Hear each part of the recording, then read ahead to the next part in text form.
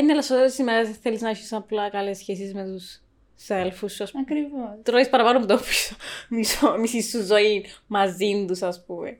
Εντάξει, αυτό και να αλλάξει δουλειά, αλλά τέλος πάντων. Πάλι αλλάξεις δουλειά, να βρεις κάποιους άλλους. Ναι. Δεν αλλάξουν οι φάτσες και τα ονόματα. Σωστό. Και ο χαρακτήρας των άτομων που έχεις να κάνεις. Αλλά όπως και να έχει. Στο τέλος της ημέρας περνάς από τις 24 ώρες, τις 8 στη δουλειά και να έχεις να κάνεις με άλλους ανθρώπους που δεν τους εθιάλεξες εσύ.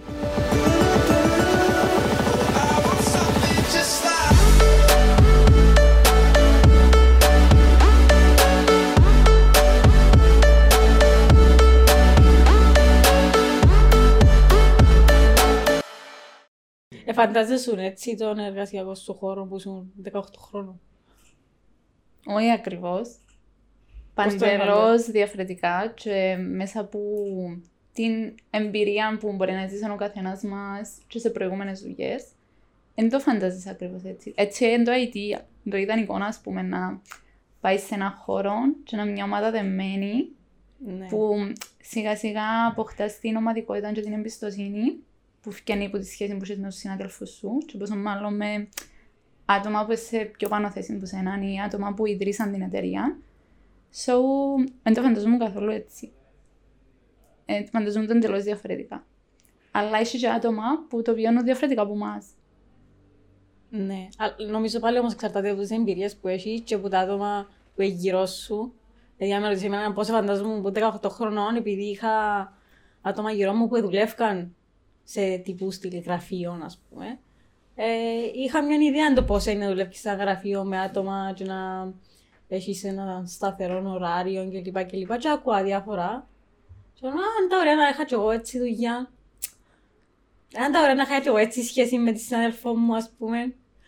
Αλλά στην πορεία ακούω και άλλες ιστορίες. Βοητσάνικες. Ναι, ακούεις ιστορίες τύπου στο γραφείο μου μαλώσες στην Τζίνι με Τζίνι και γίνηκε τόσο καυκάς και παρεξηγηθήκα και απολύθηκε και... Αλήθεια, γίνησκονται έτσι πράγματα τελικά. Είναι όλα ρόδινα, είναι όλα τέλεια στο γραφείο σου, ας πούμε.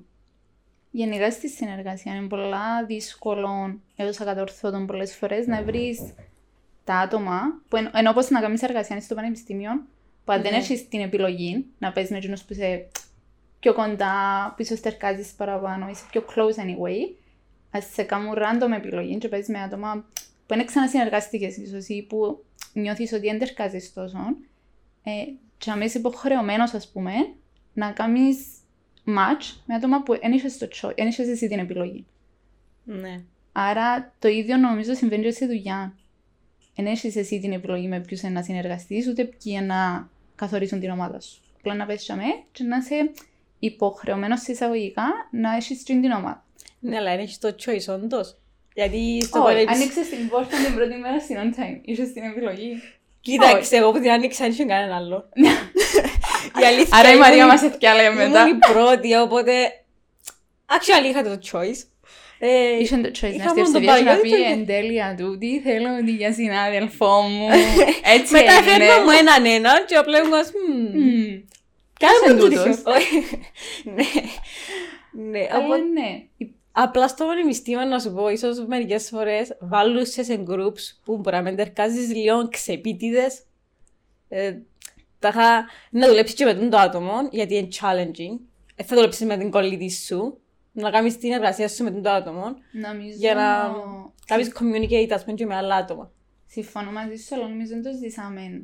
Και επειδή έχουμε μια παρόμοια εμπειρία, μέσα στο student life, Ναι. πιστεύω ότι δεν το ζήσαμε τόσο στο πανεπιστήμιο, αλλά στην ακαδημία. Που Ναι. σε έκαμε educate να μπορείς να συμφιλειωθείς συμφιλειωθείς και να δουλέψεις με όλους. Και πάντα οι ομαδικές εργασίες ήταν random να βγει η ευσεβία να δουλέψεις με ακόμα 3-4 άτομα που δεν ξαναδουλέψεις σε άλλο project.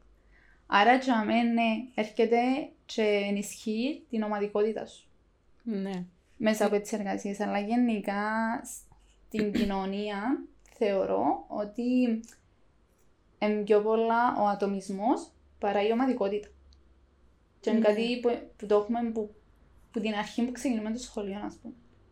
Και ίσως γι' αυτό κάποιες φορές να φτάσουμε και λίγο πιο κοντά στο θέμα μας με τον τρόπο, του ότι δεν είναι τόσο η ομαδικότητα ή ότι έχεις εσύ ένα δυνατό στοιχείο, έχω και εγώ ένα, και αντί να το βάλουμε μαζί και να παλέψουμε και να είμαστε dream team, ας πούμε, σε δουλειές να νιώσουμε πολλά το ότι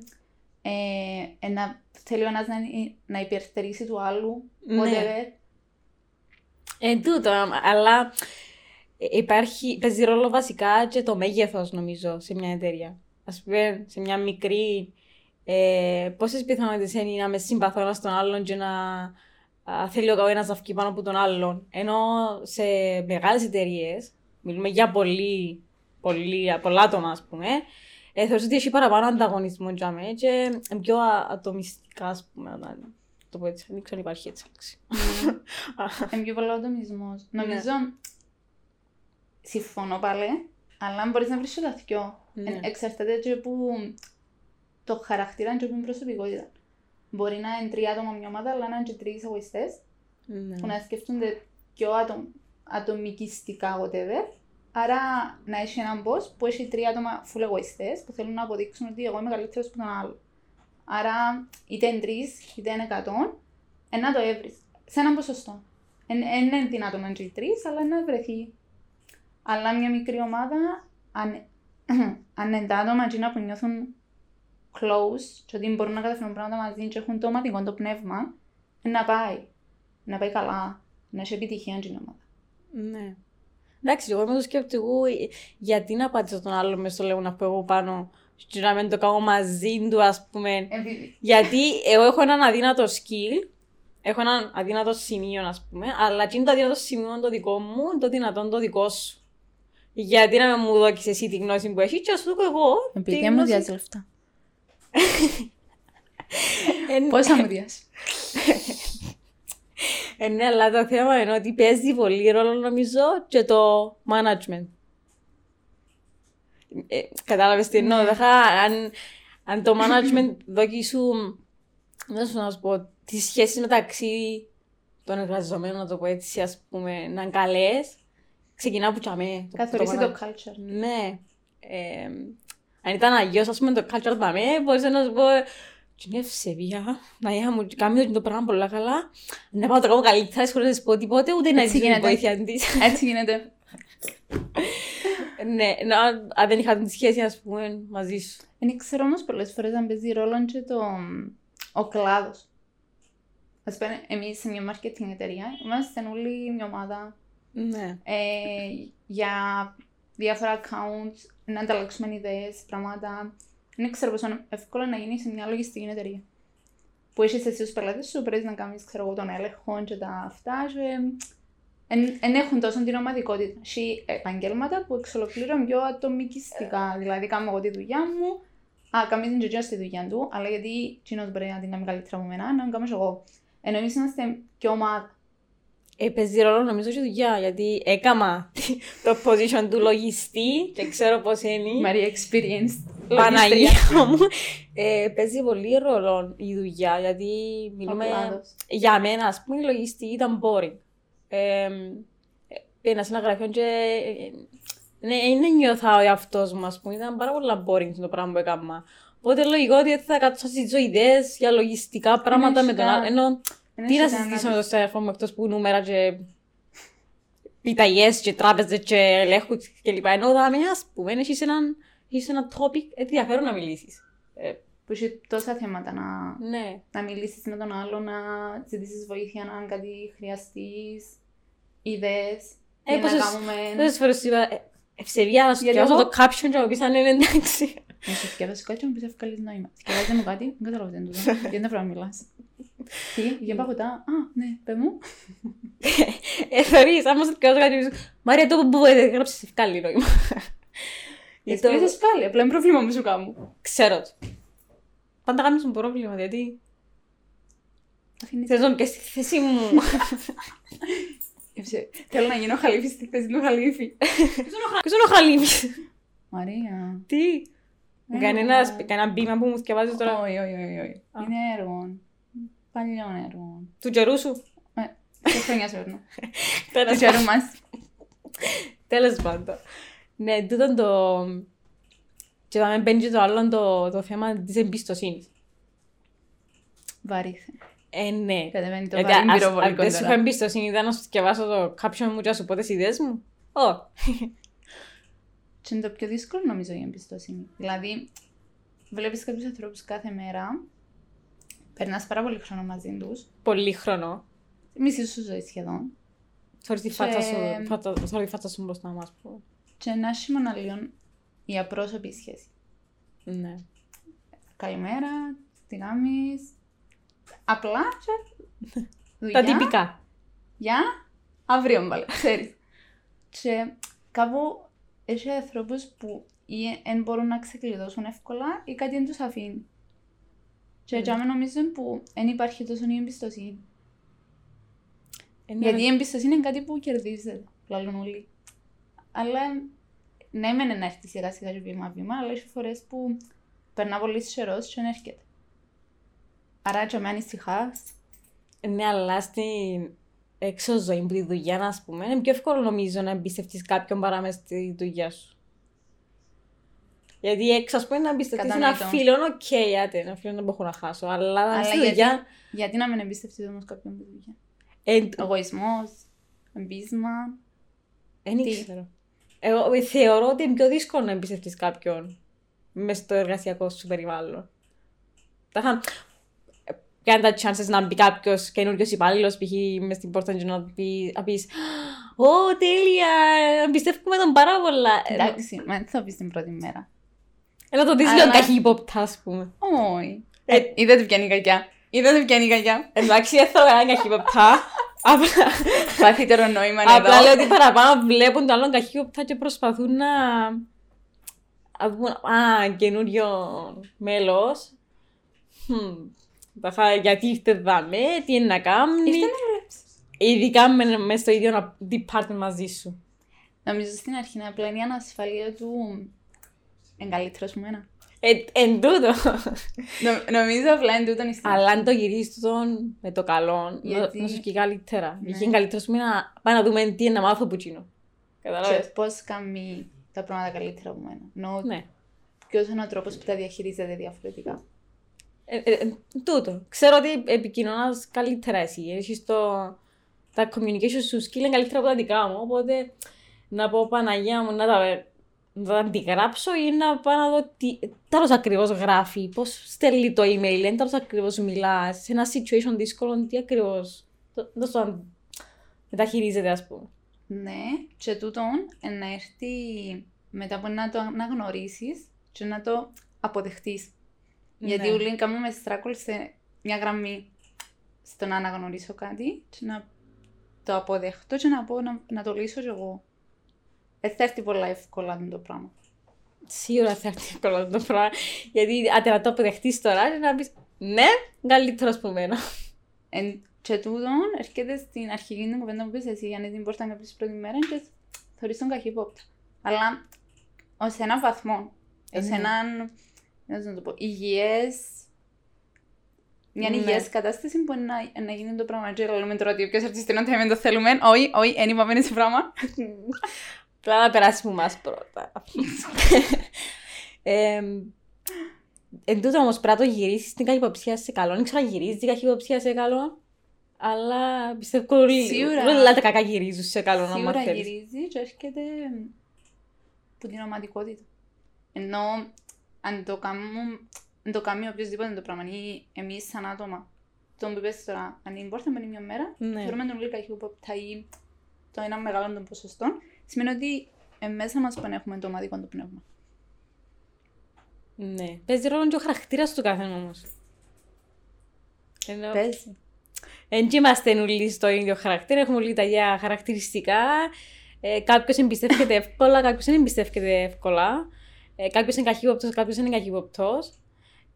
Αλλά έρχεται ένα καινούριο άτομο, πρέπει να βρουν όλοι το ίδιο feeling, ας πούμε, π.χ. για να μην έρθει ένα και του πει να το θωρεί καχύποπτα και ο άλλος να το θωρεί πάρα πολλά. Welcome και ξέρω εγώ. Να νιώθει λίγο κάπως. Είναι η προσωπικότητα του άλλου. Δηλαδή, σίγουρα σε έναν περιβάλλον εργασίας υπάρχει το πράγμα. Αν είναι κάποιος καινούριος και κάποιος είναι full welcome, ας πούμε. Ανοιχτά τα χέρια αγκαλίτσες, ξέρω εγώ. και κάποιος είναι όπως γεια σου, το όνομα μου. Είναι η προσωπικότητα του άλλου, είναι ο τρόπος που να το δείξει. Και μπορεί κάποιος να το βλέπει full καχύο, που θα έχει κάποιος zero. Γιατί εκείνος μπορεί να εξάσκησε και καλλιεργήσει κάτι μέσα του που να μην τον πειράζει, να μην τον ενοχλεί καθόλου. Είναι αλλά σε όλες τις ημέρες θέλεις να έχεις απλά καλές σχέσεις με τους συναδέλφους σου. Ακριβώς. Τρώεις παραπάνω από το μισή σου ζωή μαζί τους, ας πούμε. Εντάξει, αυτό και να αλλάξεις δουλειά, αλλά τέλος πάντων. Πάλι αλλάξεις δουλειά, να βρεις κάποιους άλλους. Ναι. Πρέπει να αλλάξουν οι φάτσες και τα ονόματα. Σωστό. Και ο χαρακτήρας των άτομων που έχεις να κάνεις. Αλλά όπως και να έχει. Στο τέλος της ημέρας περνάς από τις 24 ώρες, τις 8 στη δουλειά και να έχεις να κάνεις με άλλους ανθρώπους που τους εθιάλεξες εσύ. Άρα ποια είναι η επιλογή σου? Να περνάς καλά μαζί τους. Έχεις και την επιλογή, δεν περνάς καλά, να αφήσεις. Ναι, έχεις και την επιλογή. Φάση να είσαι σε ένα περιβάλλον που... Η Μαρία θέλει να υποβάλει παρατήρηση, δεν περνάει καλά. Τυπώστε μου μια φόρμα, please. Μια φόρμα. Εν τούτο, ότι actually έχεις την επιλογή. Ναι, αλλά έχεις την και να σου πω κάτι που είπες πριν, ανεμπίημα. Η πόλη θα σε ακολουθεί. Όπου και να πάει. Ενώ εν μια κατάσταση που είτε αν δεν την αλλάξεις εσύ με τον εαυτό σου, να βρεις το ίδιο πράγμα. Απλά να αλλάξεις πόλη. Να αλλάξεις δουλειά, να αλλάξεις συναδέλφους. Αλλά τούτον εγκαθρέφτεις και αντικατοπτρίζει και νομίζεις εσύ και το πώς το βλέπεις. Ναι. Αν να το βλέπεις έτσι πάντα, παντού να το βλέπεις έτσι. Τι συμβαίνει σε περιπτώσεις που πάει στα καλά με όλους, εκτός που έναν. Και χαλάσω την ψυχολογία σου, Ποιος είναι τούτος ο ένας? Θέλω να πω, αλλά είναι ο Γιάννος. Τα με τι κάνεις, ας πούμε. Μπορεί να είσαι τελεία και να χαλά την ψυχολογία σου έναν άτομο, να μην τα πάνεις καλά, να συνευριάζει, να μπαίνεις το πρωί να με θες να θωρείς μπροστά σου, ας πούμε. Και μετά, ας πούμε, τι κάνεις. Δουλεύκες του. Πάει σε άλλη δουλειά, όχι. Γιατί με τους άλλους όλους πάει στα καλά. Όχι, θα πεις δουλειά σου το πράγμα. Αλλά... Θεωρείς ότι πρέπει να το πιάσεις που κοντά, να το συζητήσεις το θέμα. Ένα αμοιβαίο. Ή να τον πατήσεις μες στο λαιμό. Εντάξει, η Μαρία γενικά είναι και λίγο αυθόρμη των άτομων. Θεωρώ τον πατημένο μες στο λαιμό. Όποιος και αν είναι ο κακομοίρης ή κακομοίρα, δεν ξέρω είμαι κι εγώ. Όχι, είναι έτσι πράγματα. Αλλά ναι, δεν ξέρω. Νομίζω απλά σε μια φάση συνηθίζεις το, γιατί συμβαίνει και νομίζω ότι σε επηρεάζει τόσο. Από τη στιγμή που θεωρείς ότι είναι μια κατάσταση που είναι αλλασί και επαναλαμβάνεται, άρα μετά σε ενοχλεί. Ενώ είναι η ρουτίνα. Εκτός κι αν π.χ. δεν τα πάω πολλά καλά μαζί σου, ας πούμε, γιατί δεν επικοινωνούμε και δεν τα βρίσκουμε, είναι λογικό. Αλλά να σου δω όση βοήθεια θέλεις για να πιένεις πιο ψηλά. Αλλά να το βλέπει το management ότι εγώ σε βοηθώ και πάει τσάμε, για να το αμείβω κι εγώ. Αλλά να το αμείβεις εσύ. Τώρα το έριξα που φαίνεται κακό όμως. Νομίζω να φαίνεται κακό και πώς το λαλούν, εργασιακή αλληλεγγύη, δεν ξέρω. Και έχει να κάνει και παραπάνω με τον οποιοδήποτε σαν άτομο. Ακόμα και δεν σε συγχωνεύω, να σε βοηθήσω. Ευχαριστώ. Για να φανεί ότι βοηθήσεις. Τι είναι συμφέρον το λογικό. Να το κάνω απλά και μόνο για να δείξω ότι... ότι κάνω το, ας πούμε. Το να με σε βοηθήσω καθόλου όμως. Ειλικρίνεια. Θέλω να το κάνω και δεν το κάνω. Άρα το απάντημα είναι ότι μιλώ σου. Ίσως ας πούμε και να ρωτώ σου και σε ενοχλάμε το πράγμα. Να το λύσουμε, ας πούμε. Εν επικοινωνούμε καλά. Αν είναι αμοιβαίο, έτυχε να ακούσω περίπτωση σε επαγγελματικό χώρο που δύο άτομα δεν βρίσκαν καθόλου, αλλά έβαλαν πιο πάνω, ας πούμε, το καλό της δουλειάς, της εργασίας, του περιβάλλοντος και απλά ήταν τυπικά για τη δουλειά, γεια σου. Εν είναι το ιδανικό να κάνεις με ούλους, αλλά αν έχει έναν που έμπορεις και έχεις και θέμα, ας πούμε, Ή πόσο μάλλον στην Κύπρο ζούμε. Μπορεί να έρθουμε σε μια δουλειά και να έχουμε τσακωθεί πριν 3 χρόνια, ας πούμε. Και θέλω να θωρώ η φάτσα σου, θες να θωρείς εσύ δική μου, αμοιβαίο. Και απλά βάλεις, αν είσαι υπεράνω άνθρωπος πάντα, και έχεις μια παιδεία μέσα σου, βάλεις πάνω το κοινό καλό, πώς να το πούμε, και απλά είσαι συμφιλωμένος με το πράγμα. Εκτός ήταν κάτι το οποίο διορθώνεται, ίσως κάποιος πρέπει να κάνει το πρώτο βήμα, να γίνει μια συζήτηση, και αν υπάρχει θέληση όπως και πλευρές πάντα, να γίνει το καλό, και να είμαστε μια χαρά, ξέρουμε τα ούλα. Αν υπάρχει προϊστορία. Τώρα αν είναι κάτι στη δουλειά και απλά με έναν άτομο να τα βρίσκεις, νομίζω ότι είναι τόσο σοβαρό στο βάθμο του να σε επηρεάσει, επειδή μπαίνοντας σε μια δουλειά, όλοι παίρνουμε το χαρακτήρα μας, την προσωπικότητα μας, τα βιώματα μας. Ναι, σίγουρα. All of them. Μαζεμένα, ανοίγει πόρτα, μια βαλίτσου αφήνεται, όλα πάνω. Και απλά να βρεις ανθρώπους που θέλοντας και μία να τερκάξεις, και άλλους που θέλοντας και μία θα τερκάξεις. Άρα είναι έτσι να κάνει, είναι τόσο personal. Τώρα, αν υπάρχει περιπτώσεις που personal, τα βήματα που είπαμε, ή συζητάς τα, βάλεις πιο πάνω το κοινό καλό και προχωράς. Ναι. Ακούω πάρα πολλά συχνά την έκφραση εντάξει, απλά πάω και κάνω τη δουλειά μου. Τι σημαίνει το πράγμα, πάω και κάνω τη δουλειά μου, ενώ πάω σφίγγουμε λίγο, να βγει το 8ωρο και φεύγω. Και αντιά. Και απλά βάλω έναν face μπροστά μου το πρωί, τυπικά, αν είναι την πόρτα στο γραφείο μου, κάνω τη δουλειά μου και φεύγω και τελειώσει. Ενώ η διαφορά είναι ότι βασικά όλοι του δεν κάνουμε. Όλοι του δεν κάνουμε. Και να μου διαφέρει είναι το πάθος. Ναι, τούτο δεν έχει καθόλου πάθος, το απλά κάνω τη δουλειά μου και φεύγω. Ναι. Όλοι κάνουμε τη δουλειά μας και εννοείται ότι είναι αυτή μια ώρα που να συνεχίζουμε. Ναι. Το υπόλοιπο, να είσαι η μαμά σου, η μπουά σου, τα αδερφιά σου, φίλο, φίλοι, ο καθένας μας, αλλά είναι το πάθος που διαφέρει. Δηλαδή, ξυπνάς το πρωί και λαλείς να πω δουλειά μπάλα.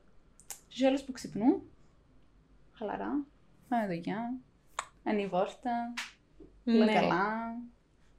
Είναι η διαφορά, το αγαπώ τη δουλειά μου και κάνω τη δουλειά μου, απλά.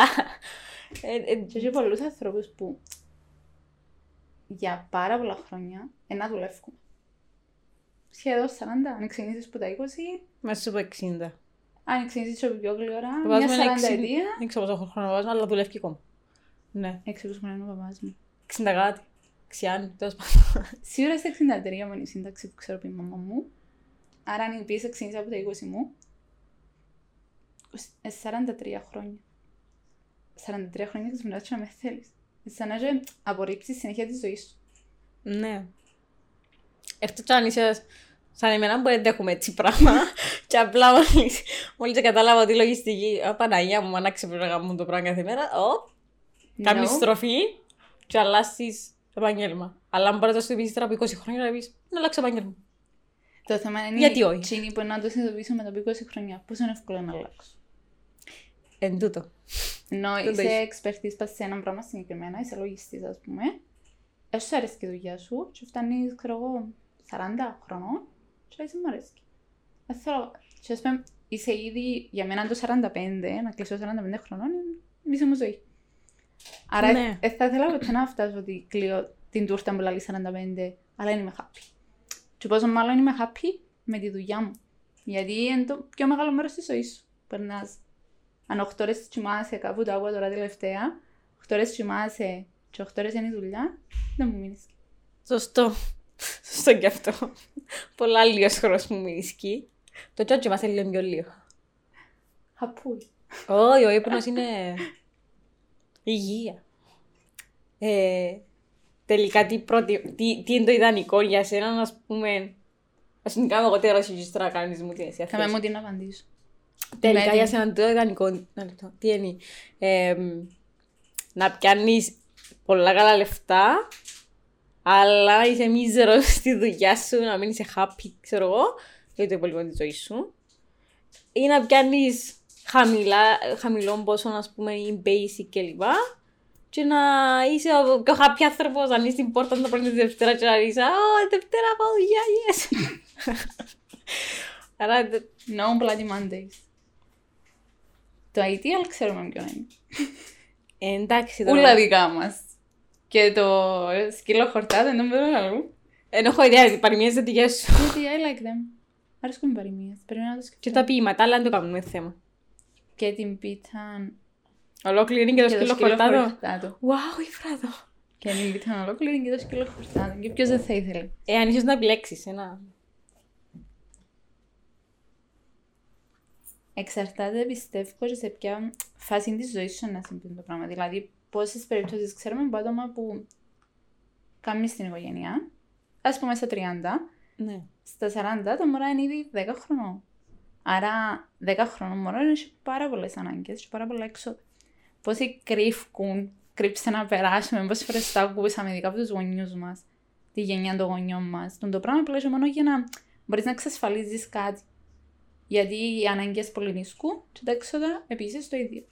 Άρα μπορεί σε κάποια ηλικία να σκεφτείς το ας μείνω με τη δουλειά μου σίγουρη, το ιδανικό της Κύπρου με την κυβερνητική θέση συνεργασία, σίγουρο μέλλον, αυτοκίνητο Mercedes έξω από σπίτι, έναν παλάτι. Ξοχικό στον πρωταρά. Εξοχικό στον πρωταρά είναι οι Λευκοσιάτες και όχι μόνο, μην πούμε μόνο για τους Λευκοσιάτες και τα ακούσουμε. Ναι, αλλά σε εκείνη τη φάση της ζωής σου πόσο είναι εύκολο να διαλέξεις να πας κάπου με ένα βασικό μισθό που έτσι θα σου καλύφει όλα σου τα έξοδα. Δηλαδή να πιάνεις ίσως πιο λίγα από τα έξοδα που έχεις. Να πιάμε την ηλικία του τελειώνω σπουδές μου. Του της ηλικίας. Τελειώνω το μάστερ μου, ας πούμε. Και είμαι έτοιμος να ψάξω για δουλειά. Και είναι η ηλικία, νομίζω θα ήξερε τόσο πολλά το πώς να περνώ απέσια. Terrible, θέλω να πάω, Bloody Monday, για να εκτιμήσω το. Εν έζησε βασικά το να πιάνω πολλά λεφτά για να μην παίρνω καλά. Στο να πει καλύτερα να πιάνω λίγα, αλλά να είμαι happy. Ναι. Γιατί όμως πρέπει να ζήσει το «Πιένα δουλειά και βαρκούμουν» ή «Πιένα δουλειά και ήμουν happy» για να πείτουν το πράγμα. Γιατί νομίζω, αν δεν βιώσεις το πράγμα, είναι πολύ δύσκολο να πεις επιλέγω το δεύτερο. Ναι. Δεν ξέρω. Εγώ έτσι το σκέφτομαι. Έχει και άτομα που να πούν, ξέρω εγώ, 22 χρόνια το γίνομαι το πανεπιστήμιο, λίγα και να περνώ τέλεια και σίγουρο, τούτο θέλω. Ναι. Αλλά άμα πεις σε το zone, πόσο εύκολο είναι να πεις, μα θέλω παραπάνω. Τούτο τελειώνεις στο πανεπιστήμιο και λες, οκ, ένα basic μισθό, είμαι εντάξει σιγά, ας πούμε, τώρα ξεκινώ τη δουλειά μου. Ναι, μετά από 3 χρόνια. Ύστερα από 2 χρόνια είναι που γίνεται όμως. Τελικά ποιο είναι το. Ποια είναι η επιλογή σου, γιατί είσαι τώρα σε αυτή τη φάση, είναι. Ακριβώς. Άρα τώρα τι επιλέγεις. Τώρα επιλέγω σίγουρα το. Παναγιώτη, κλείσει τα αυτιά σου. Επιλέγω σίγουρα το να μου δώσουν αύξηση. Ακόμα. Αστείευομαι.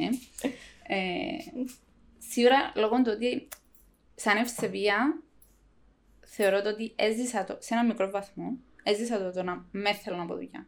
Να με θέλω να αντικρίσω, ας πούμε, κάποια άτομα. Και ξέρω και περιπτώσεις που φίλους μου που έτυχαν να δουλεύουν σε πολλά μεγάλες εταιρείες, whatever κλάδου, να αμοιβούνται πάρα πολλά καλά, αλλά να παίρνουν τόσο χάλια που να μην εξασκούν καν κοινό που κάνουν, να πιάνουν πιο λίγα, αλλά να είναι happy. Άρα, και μέσα από μια μικρή δική μου εμπειρία, αλλά και από άλλους που ακούω, πιστεύω ότι δεν είναι τόσο το πόσα λεφτά πιάνεις ή πόση ποσότητα σε λεφτά να πιάσεις, αλλά το πόσο ποιοτικά είναι να περάσεις. Ναι. Δηλαδή, καλύτερα με κάπου που με εκτιμούν, θεωρούν τις προσπάθειές μου, το effort που βάλω και να το ανταμείβουν και να μου το λαλούν πίσω και να με φωνόμουν, ας πούμε, που βιώνουν το πράγμα, παρά με κάπου που να μου έχει και πράγματα, να μου φορτώνουν δουλειά, να μην αντιλαμβανούνται το πόσο προσπαθεί ή οποιοδήποτε πας σε το position, αλλά να πιάνω πάρα πολλά λεφτά. Ωραία, έτσι να να σου μείνει. Το αν θα αγοράσεις ακόμα κάτι πιο ακριβό των μήνων ή το τι βιώνεις κάθε μέρα. Σίγουρα νομίζω είναι το δεύτερο. Δεν ξέρω, απλά ακούω και από άλλους στην ηλικία μου. Κανονικά, ας πούμε, το ιδανικό για μένα είναι να είσαι πολλά μητσής ακόμα, οπότε πρέπει να πίνεις κάπου που είσαι happy και μπορεί να τέλος πάντων, μπορεί να μεγαλώσει και να απολύνει οι ανάγκες, οκ, συμφωνώ να πρέπει να πιάνει και καλά λεφτά, αλλά όσο είσαι σε μια ηλικία που οι ανάγκες σου είναι τόσο πολλές, ας πούμε, να είσαι happy στη δουλειά σου, πιστεύω για μένα είναι το πιο σημαντικό, αλλά να έρθουν πολλοί στην ηλικία και να σου πούν πιάνω πολλά καλά λεφτά, πρέπει να πάω και να κάνω τη δουλειά μου και φεύγω. Πάλι να σου πούν το πράγμα. Δεν τους κόφτει το ότι μίτσι ακόμα και έχουν πολλές ανάγκες. Κάνω πολλά καλά λεφτά. Εντάξει, φυσικά δεν παίρνω καλά στη δουλειά μου, ενώ μιλώ με τον έναν, μιλώ με τον άλλο, αλλά κάνω πολλά καλά λεφτά και να πιάσω το άδε πράγμα, να πιάσω το άδε πράγμα, ενώ συζητούν τα πράγματα οι παρέες, ας πούμε, οπότε έχει διάφορες απόψεις. Απόψεις συζητάνε. Σε οτιδήποτε, πώς μπορείς να πεις και έναν αυτοκίνητο, δεν ξέρω, 2.000, ξυπηρετά τη δουλειά μου που θέλω να κάνω, αλλά πάνω σου πιάνω 20. Είναι η αναγκή του καθενού, ενώ πώς έμαθε να θέλει και να διαχειρίζεται τις ανάγκες του. Και ένα ζευκάρι παπούτσια 10 ευρώ κάμε εμάς, αλλά όλοι θέλουμε 100. Ναι. Όλοι ή παραπάνω. Ακριβώς. Άρα το πώς θα πιάνεις και το πώς θα διαχειρίζεσαι μετά βασίζεται με τις ανάγκες σου. Ναι. Σίγουρα έτσι πάει. Αλλά και μετά θέλω από τις ανάγκες μου. Επειδή το να θέλω παπούτσια μια ανάγκη, έτσι το 10 ευρώ κάνω. Αλλά θέλω 100. Άρα είναι και την προτίμηση μας. Μπαίνουν και διάφορα άλλα μέσα. Ναι, αλλά πάλι να σου πω, π.χ. Δυο φίλες, να το πω έτσι, ας πούμε, η μια πιάνει ένα basic μισθό και happy στη δουλειά της, η άλλη πιάνει πάρα πολλά καλό μισθό, αλλά είναι happy. Η μια είναι αρκετό ζευκάρι με τα παπούτσια σε 2 μήνες, η άλλη να πιάει σε μια εβδομάδα. Σήμερα. Και αν είναι παρέα, να το πει μιας άλλης, να κάπως, αν πάρεις τελικά, είμαι happy, αλλά πρέπει να πιένω παραπάνω, ας πούμε, να συγκρίνεις τα πράγματα με τους ανθρώπους που είσαι γύρω σου. Κατά πόσο είναι υγιής το πράγμα όμως. Πρέπει να συγκρίνεις τη φάση με... Νομίζω ότι όλοι ξέρουμε ότι είναι σωστό να συγκρίνεις τον εαυτό σου με τον οποιοδήποτε άλλον, αλλά θέλοντας και μη, πολλές φορές πρέπει να κάνεις. Ναι, εν τούτο. Είσαι happy στη δουλειά σου μια χαρά, αλλά μπαίνουν σου διάφορες... Εκούμπησα πας στο μικρόφωνο. Μπαίνουν σου διάφορες... Πήγαινε το μικρόφωνο. Το σπάσω με φωνάζει ο Γιάννης. Μπαίνουν σου διάφορες απόψεις που γυρώ, να ακούεις τους άλλους και να λες ποιος πιάνει τόσα, ποιος πιάνει τόσα. Τελικά δεν είμαι happy. Άρα τελικά σαν πω και αφήνεις τρίτους να επηρεάσουν και που πραγματικά είναι στην αλήθεια. Βασικά, εγώ νομίζω είναι μια ιεραρχία λίγο. Ας πούμε, έχει άτομα που να δουν μια νέα θέση συνεργασίας και μόνο πράγμα που να ψάξουν είναι το πόσα λεφτά να πιάνω. Στάνταρ. Με κοφτεί τι να κάνω. Πόσα λεφτά να πιάω. Το πρώτο πράγμα. Έχει άτομα που το πρώτο πράγμα να δουν είναι και δεν είναι οι υπευθυνότητες με να μπορώ να τα καταφέρω, να μπορώ να αντεπεξέλθω στον position. Και έχει και άλλα άτομα που να σκεφτούν για την εταιρεία. Ποια εταιρεία είναι τούτη, πόσα χρόνια είναι, να μάθουν λίγο παραπάνω πράγματα και να δουν να αντεργάζουμε με την εταιρεία. Ναι. Δεν ήξερα αν έχει κάποιον άλλον πράγμα που μπορεί να σκεφτεί κάποιος πρώτα. Μπορεί να σκεφτεί το όνομα της εταιρείας, να το πω έτσι. Να πάω στην τάδε που είναι μεγάλη εταιρεία, ναι, και να γραφτεί πας στο CV μου το πράγμα. Ίσως και τον έναν τέταρτο. Ναι. Νομίζω και που να μάθεις μόνο να μην πάεις σε μέντο, πώς να περνάς. Ναι. Και δεν μπορείς να ξέρεις ποτέ και με τίποτε. Άρα, αν θεωρήσουμε ότι τα άλλα τρία είναι ok, το πώς να πιάνω, ποιες είναι οι υπευθυνότητες μου και να μάθω για την εταιρεία και να τερκάζω για εκείνη. Και που έρχεται ίσως πρώτον μετά, για πολλούς, είναι το με κοφτεί πώς να πιάνω, ούτε το αν είναι πολλά χρόνια η ηλία, η εταιρεία, αν είναι established πάρα πολλά χρόνια ή όχι, αλλά το αν είμαι happy για μέ, να έρθει πάνω από όλα. Και πιστεύω λίγο πολλά, όποια άτομα εν κοντά στις ηλικίες μας έχουν μια εμπειρία πριν, έχουν και μια εμπειρία για μέ που βρίσκονται τώρα, συνειδητοποιούν το πράγμα. Mm. Και εγώ πραγματικά ξέρω άτομα που έφυγαν από positions που πιάναν και τα διπλάσια λεφτά που θα μπορεί να μειούνται σήμερα, απλά και επειδή είναι πιο happy. Και εκτιμάται η δουλειά τους. Δηλαδή, το πράγμα νομίζω να φύγει πάνω από όλα. Τι παθαίνεις όμως όταν είσαι 40 χρόνια και συνειδητοποιάς το πράγμα. Πρέπει να κάνεις το βήμα. Νομίζω εξαρτάται από τον άνθρωπο και από χαρακτήρα του. Αν είναι... Εγώ πες άποψεις ποτέ δεν είναι αργά, ας πούμε. Εννοείται, αλλά και άτομα μπορεί να πούν κρύψε να περάσουν. Εντάξει, τώρα είναι με Τώρα και να πάει, πέρασε μισή ζωή. Πέρασαν 20 χρόνια θεωρητικά. Αν εξήγησες στα 20 θα δουλεύει και δεν πας σε τον κλάδο ακόμα. Έχει 20 χρόνια εμπειρία. Πού να φύγω να πάω με την εμπειρία και... Ναι. Είναι τόσο εύκολο να κάνεις το transition. Αλλά... θέμα ρίσκου. Ναι. Να πιάσεις το ρίσκο να το κάνεις ή να πεις κρύψε να περάσουμε. Όπως ένας άνθρωπος που θέλει να αξίζει να το επιχειρήσει. Ο επιχειρηματίας το μόνο πράγμα που κάνει εκτός που το να βάλει τα λεφτά και τις ευθύνες και όλα είναι το ρίσκο. Να πετύχει ή θα πετύχει. Άρα νομίζω είναι εκείνο που κρατά πίσω κάθε άνθρωπο που να πάρει μια απόφαση. Ναι. Αν θα πετύχει ή όχι. Εκείνο μπορεί να κάνει και αν θα είναι ok ενώ αν θα τα καταφέρει. Είναι ο φόβος. Να φύγω τώρα από τη σταθερή μου δουλειά και αν δεν πιάνω τόσο. Αν δεν είμαι happy ξανά. Και για να θυσιάσει το να πιάνει πιο λίγα λεφτά για να είναι happy σε τις ηλικίες. Τούτο. Επειδή οι ανάγκες είναι πολλές σε τις ηλικίες. Πόσους 40 ξέρουμε να μας το απαντήσουμε. Να σκάμε μέσα στο κόμμα. Παναγιώτη.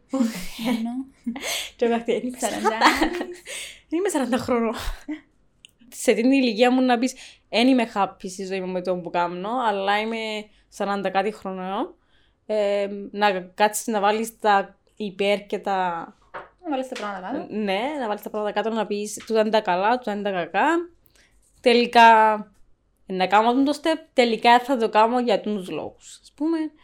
Άρα σκέφτηκα το και είδα ότι δεν μπορώ. Δεν είναι σε εισαγωγικά συμφέρον που αν το πιάσουμε μόνο από οικονομικές άποψεις, το να αλλάξω και να κάνω κάτι άλλο που ίσως είμαι πιο happy αλλά να μην αμοιβούμε τόσο καλά, ίσως πρέπει να αλλάξω από τον τρόπο που θεωρώ και που κάνω. Ναι. Απλά για το υπόλοιπο, αν θα είναι η απόφαση μου ότι να συνεχίσω να το κάνω, να είμαι happy. Ναι, σίγουρα όμως να με συμβιβαστείς με κάτι που έφασε happy. Ή να αλλάξεις το τρόπο που το βλέπεις ή να κάνεις move on και να αλλάξεις τα πράγματα, ας πούμε, και κάνει. Ακριβώς. Έγινε ευσεβία. Να τα πούμε στο επόμενο. See you next one.